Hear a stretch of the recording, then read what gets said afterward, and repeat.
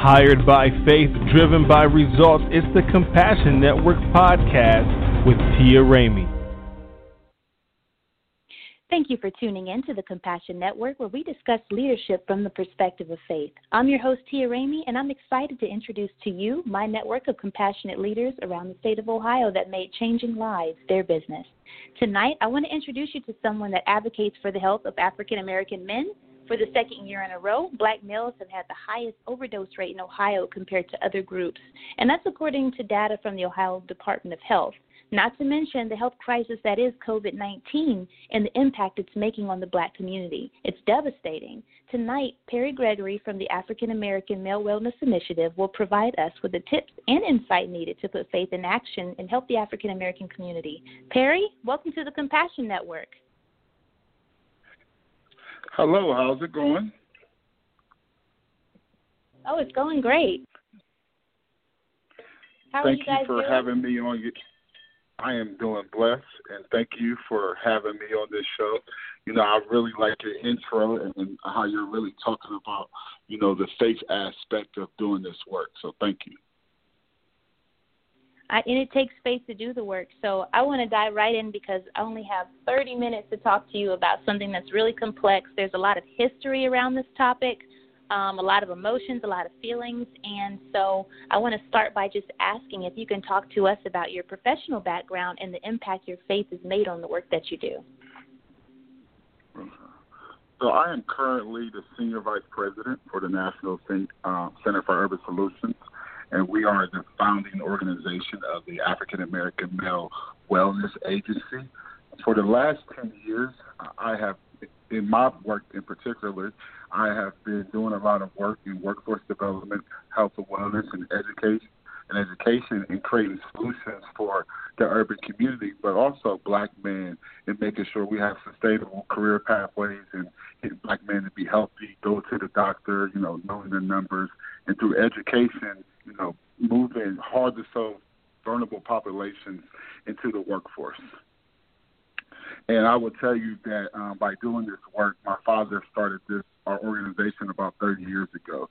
So my life, I've spent, you know, embedded in the community, working with, you know, hard to serve vulnerable populations, you know, African American men who are oftentimes disengaged. And I will tell you that, you know, my faith in God, we couldn't do this work without God. And the more that I'm continuing to do this work, I know that, you know, this is a passion and that God has moved me into, and, you know, having faith is an important aspect. I believe that. And, you know, I really appreciate the work that you do because so many of us do not have the faith to seek out to save lives. I mean, that's no small feat, you know, what you're trying to take on. So can you just briefly educate us on what some of the top health concerns are of black men? Because I know that you're in your male wellness walk, I've heard that you have had to send people to the hospital, you know. Talk to us a little bit about that work and the things that you guys do to bring education to the black community. The African American Male Wellness Agency was started in 2004 by Gregory. We were doing a research project with Ohio Health, and we were working in a hood at the time called Uziali, which most people know it as Greenbrier or Woodland Meadows. And what we wanted to see was why men didn't go to work. And so in this research project, by partnering with Ohio Health, we guaranteed the men that we would give them jobs making between $17 to $21 an hour if they did this study for 90 days. And what happened was when we did the study, what we realized is the reason why most men, you know, wasn't going to work is because of the health disparities that they were facing, you know, whether it be high blood pressure, you know, diabetes, prostate cancer, mental health, the HIV. And so out of that study, what we did was and we started a wellness walk. You know, Mr. Gregory at the time, he wanted to, you know, he didn't want to do a march because we didn't feel that like marches solved anything. So in our first year, you know, he called up all the, you know, the fraternal organizations, he called up Jobs and Family Services, and, you know, he got the leaders in the community together and said, what can we do? So our first year we had a walk. We had about 700 men show up at our first walk. But after the walk, the community stakeholders, they approached us and said, hey, how are we going to keep this thing moving? And so, the next year we did another walk, which had grown to about 1,500 participants.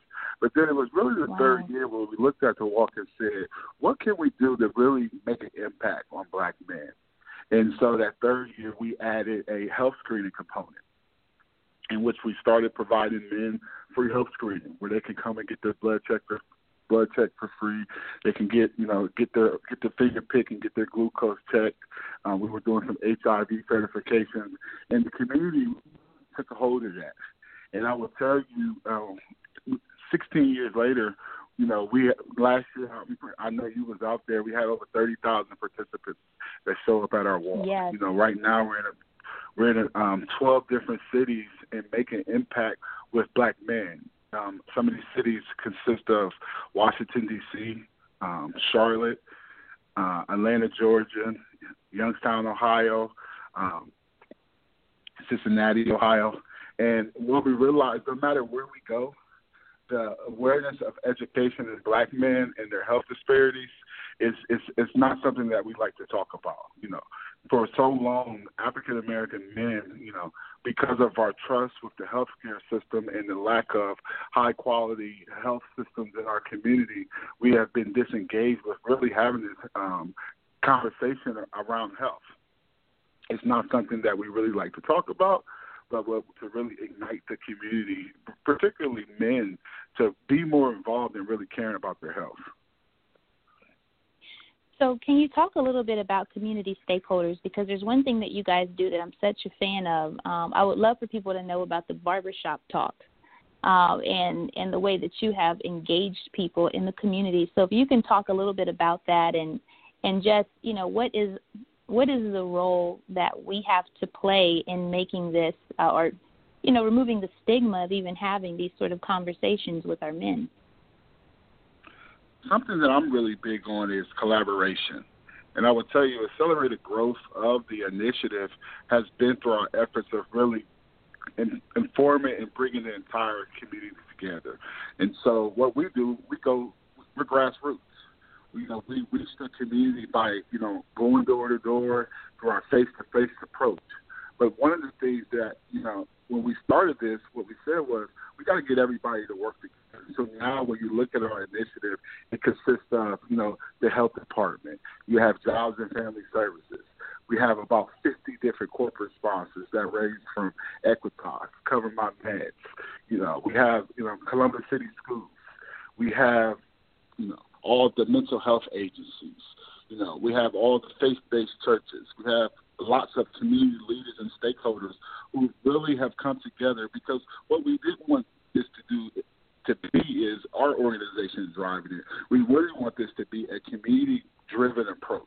And that's, when you look at the growth of the organization, that has been the key success that we've been able to accomplish, partnering, with the state of Ohio.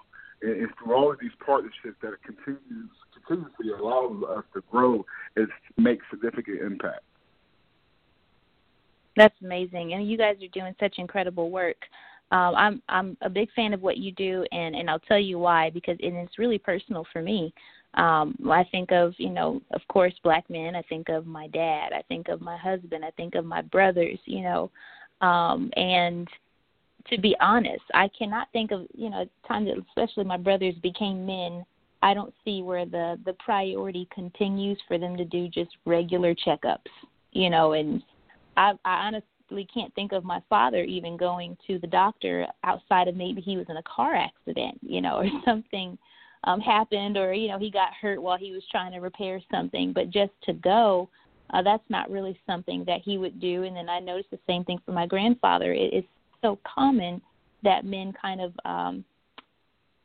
they neglect to do some of those self-care sort of things. So, what role do women play in helping? How can they partner with your initiative? What is our role as women to help men to be better engaged with their doctors? Because you spoke to some of the history and the lack of trust, which, that's real. How do we overcome that? I think when you look at the history of men, just to kind of further elaborate, that lack of trust, some of the things is we're too tough as men. We're stubborn. My wife tells me all the time, I'm a stubborn person. And I think that's with most men, because we don't like to accept the truth. And a lot of times you look at a lot of different African Americans, because maybe they didn't have fathers in their life, or they went through so much systemic issues, in growing up with their childhood, or whether it be mental health issues, having that real conversation. It's not just about health. It becomes with a lot of our different conversations. But I will tell you that, when you talk about women having our life, it's significant. When you go to our wellness initiatives, and seeing women who are bringing out their nephews, their children, and their husband, having that woman influence. We do at the walk, if you ever come, what you'll see is we have about 100 women, in our screening area, and they're walking around the event in the park, and they're going to get men to get their screening. And we know one thing, men love women. And so that becomes an easier conversation. But I think even from a woman perspective, assisting in that man's life to make sure that she's doing the follow-up to schedule him appointments. Because most men, we're not pretty good at schedule keeping. But, following up and doing something intense and really encouraging him, I think is extremely important. So we have a generalized health crisis as a Black community, and now there's even more stress on that with, this pandemic. Can you speak to how COVID-19 has impacted Black men, and what should we be doing as a community to support one another? COVID-19 is really an interesting conversation. I think when you look at not just Black men, but the African-American community, the health disparities in the African-American community has been something that's happened since slavery days. It actually hasn't got better. The conditions continue to worse. But when you really look at COVID-19, I think there's a number of different perspectives that we have to look at. One is health. Because we have these underlying conditions, whether it be heart disease, whether it be, glucose, these things contribute to, individuals actually having that COVID-19 be more impactful. But when you look at the economic situation, African-American men already had the highest unemployment rate. And so now when you talk about, 40 million people that are going to be underemployed, we know that African-American men are probably going to suffer most.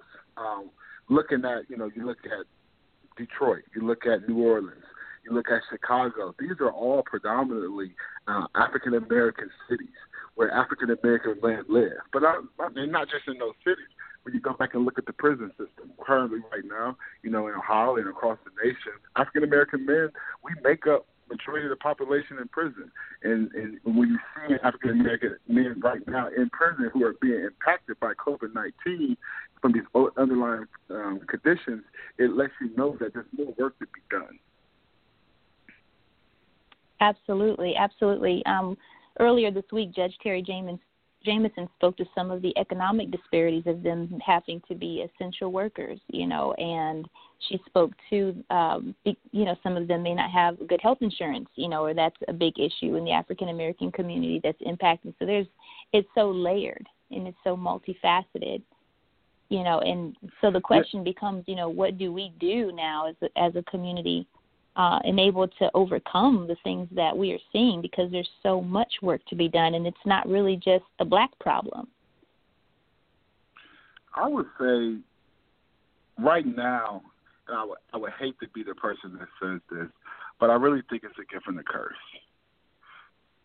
The curse is the COVID-19, but the gift is, even the work that we've been doing and really creating awareness in the African-American community across the country, the challenge sometimes is getting people to really hear the message. So I think now that COVID-19 has really highlighted and made that message more clear to people that we have to do something as a community. And I don't always start with government. I think it starts with us. It starts with the black community beginning to really work together, beginning to really have meaningful conversations that are really solutions-driven. So now we can come together and really start putting and it's not really about right now, it's about post. Because, when you hear the news and you hear the policymakers talk about what's going to happen in the next 18 months, we got to begin to plan, what does that look like? From a financial standpoint, how do we make sure black men are working in high quality jobs? How do we make sure black men who own businesses are, getting the proper funding that they can upscale and be able to sustain when the next time this crisis happens? Because, when you look at the models and the predictive models, this probably won't be the last pandemic that we see, but futuristically speaking, we can be prepared and to make sure that, particularly the African-American community has the resources, the supportive services, and also the financial support to make sure that we are competing against other races. That's so good. It's so good. I think that one thing that you said that I really want to touch on is really just the importance of looking inward in our own community to see what we can do, because there's so many times that we miss opportunities to solve problems because we're trying to figure out who should be solving it, for us, instead of, allowing people to want to be a part of the collaboration with us, in helping do the work that's already being done. So I love that you spoke to ownership in some of this. Another thing that I would like to address is just the importance of trend prediction. I'm so grateful 7 years ago that I had started making a shift towards, having a career that allowed me some workforce flexibility and working from home, and I had to develop new skills and things that I wasn't really even taught in college just because I saw where things are going. So it is very important that we are competitive in the market and that we pay attention to the trends in workforce development and not allow, changes to trample us, that are happening, because things change. It does. And sometimes we're not pushed into change in a way that is graceful, but I'm sure that this has been traumatic on everyone in some sort of way. But I do want to back up just a little bit and address some trust, because moving forward, I would like to know, do you have resources or solutions as to when people have questions or black men have questions and concerns about their health, how can they begin to find doctors that they can trust? What does that process look like? Yes, so one of the things that we have been doing is working intensively to really put together a model that's black men know where to go. So throughout the course of the year, we've already been hosting a lot of different educational awareness events. So we have our Real Man, Real Talk, which is supported by the state of Ohio. And through that Real Man Talk it's built around having conversations with men around the mental health crisis. And what we're doing is we're bringing men together along with barbers and mental health professionals. And we brought the barbers in because the barbershop was the country club for black men. We know that was the place that black men would go and talk, and we would be open to talk about our current issues. To me, that was probably one of our most events, so we were always challenging men to get involved with that. I will tell you some success stories, last year when we had the event, and a lot of times what most people, what society will say is, they'll look at the individuals who may be most vulnerable or low-income populations, but what we have seen through our, in our meetings is it's a total different population. It's the middleman. It's the higher level African American man who, sometimes because of his position or his authority, that they don't want to go to the doctor. They don't want to really have that real intense mental health conversation. Another thing that we're doing is we have our Cooking with Dads. That's one of our fun events.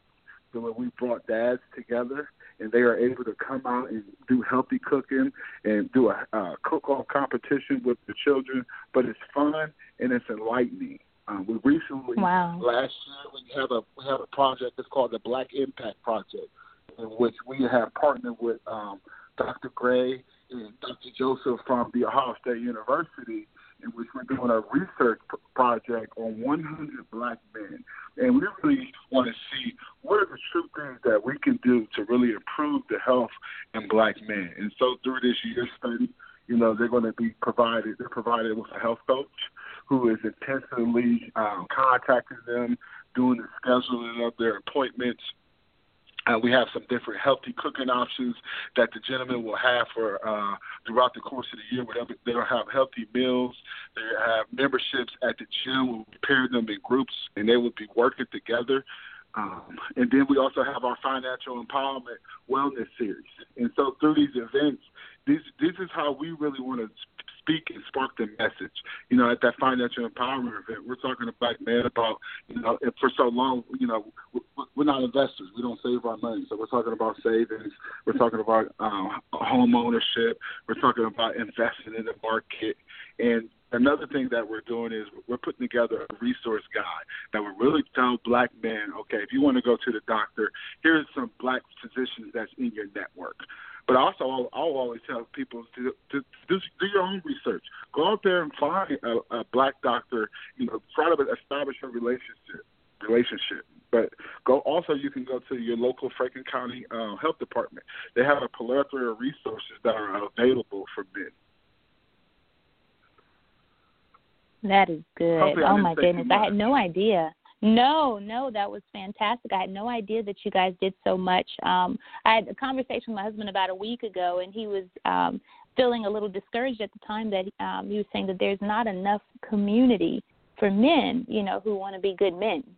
And so I'm so glad to hear that you all are working on that work. And there's a lot of, people, it's easy to get into trouble. It's really easy. There's a lot of people who will help you destroy your life, but I'm so glad to hear that, you men are building a community for men who want to build up their life, and it's so multifaceted. It sounds like you're dealing with the whole, mind, body, spirit, finances, all the above. So thank you so much for the great work that you do. I do want to pivot a bit and speak to mental health and stigma, because you mentioned that you were partnering with the state of Ohio to address stigma. Can you talk a little bit more about that? So mental health, and I really want to have a little bit of discussion about this. This is it's rising, and it is not improving. And I think when you look at the opioid crisis as a direct correlation to rising mental health, when you talk about black men in particularly, the opioid is really starting to impact black men. In Columbus alone, I know that the death rate, I think it was like 2 times in comparison to other ethnic groups. But mental health is something that we have to talk about, and a lot of men, they don't want to talk about it. One conversation is, the conversation of the absentee of fathers in their life, and being able to open up and talk with different men and really having real conversations about how can you improve and really eliminate some things that may be in your life. There was a recent when Dwayne Wade retired. One of the things that he said he was going to do was he was going to go and see a mental health coach, because he didn't know what he was going to do after basketballs. So many people think because they're maybe at a high level or a high statue that they don't want to have that conversation. But, you may not have to go to a doctor. I know through my network of friends, one of the things that we try to challenge each other to do is to really have real conversations with each other, and I think as men, we have to be real about that. If we're riding in the car, me and my buddies, one of the things that we kind of highlighted is we're not going to talk about women. That's not what we're going to do. We're going to talk about things that are going to be worthwhile to our mental capacity. That's so good. I'm so glad that you spoke to that. I'm seeing more conversation around mental health, and I'm glad that you mentioned that there are even high-income earners. Just because things look good on the outside doesn't mean that there isn't some mental health work that needs to be done. I read a statistic some time ago. It wasn't specific to black men, but it was saying about men in general that if they earned over $80,000 a year, they were twice as likely to commit suicide. Isn't that something?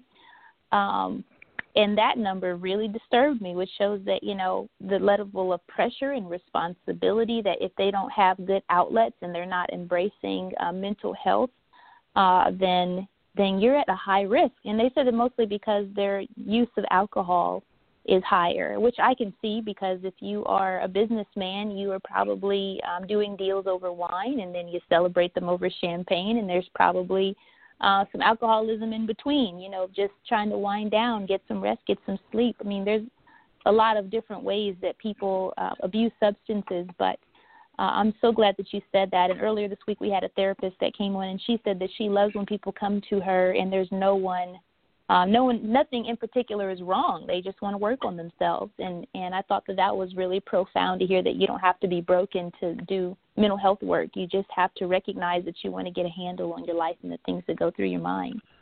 So, especially Terry, right now during this. Go ahead. No, please. And I think especially right now, I think it's more critical that we really practice good mental health training through our own practices right now through this current crisis. Men being at home, you're starting to see a rise in domestic violence cases. Contrary to what people believe, violence is spiking, and what research is showing that a lot of that is having to do with the mental capacity that most men are struggling with right now. So can you give us some encouraging words, some good faith-filled words that men can rest on to move forward and encourage them to seek the help that they need? I would say is, we always speak to win. Speak to win and speak to have mind clarity, and don't be afraid to talk. Real man, real talk, that's about opening up and freeing yourself. And when you begin to do that, what you will have in your life is you will bring prosperity in your life, and you will begin to open up doors that you probably never thought you could do. But to the community, I would challenge us all, let's keep working together. Let's keep figuring out a solution. We do not have to depend on anybody to create a solution for our community. We are the way. We are the thinkers of our community, and it depends on us, and it starts with us. Thank you so much for saying that. That was really, really good. And again, ownership is so important. These are our fathers, our brothers, our sons, our husbands, our spouses. And a good friend of mine, Dr. Michelle Reynolds, always says those who are closest to the problem are closest to the solution. So, Perry, tell us how we can support you in the work that you're doing every day. Yeah, you can support us through a number of ways. We always ask for volunteers, particularly with the African American Male Wellness Agency. We need more men to step up and volunteer and take leadership roles and coordinate the initiatives. We're always looking for men to be mentors. We have a current initiative. It's called Calling All Dads.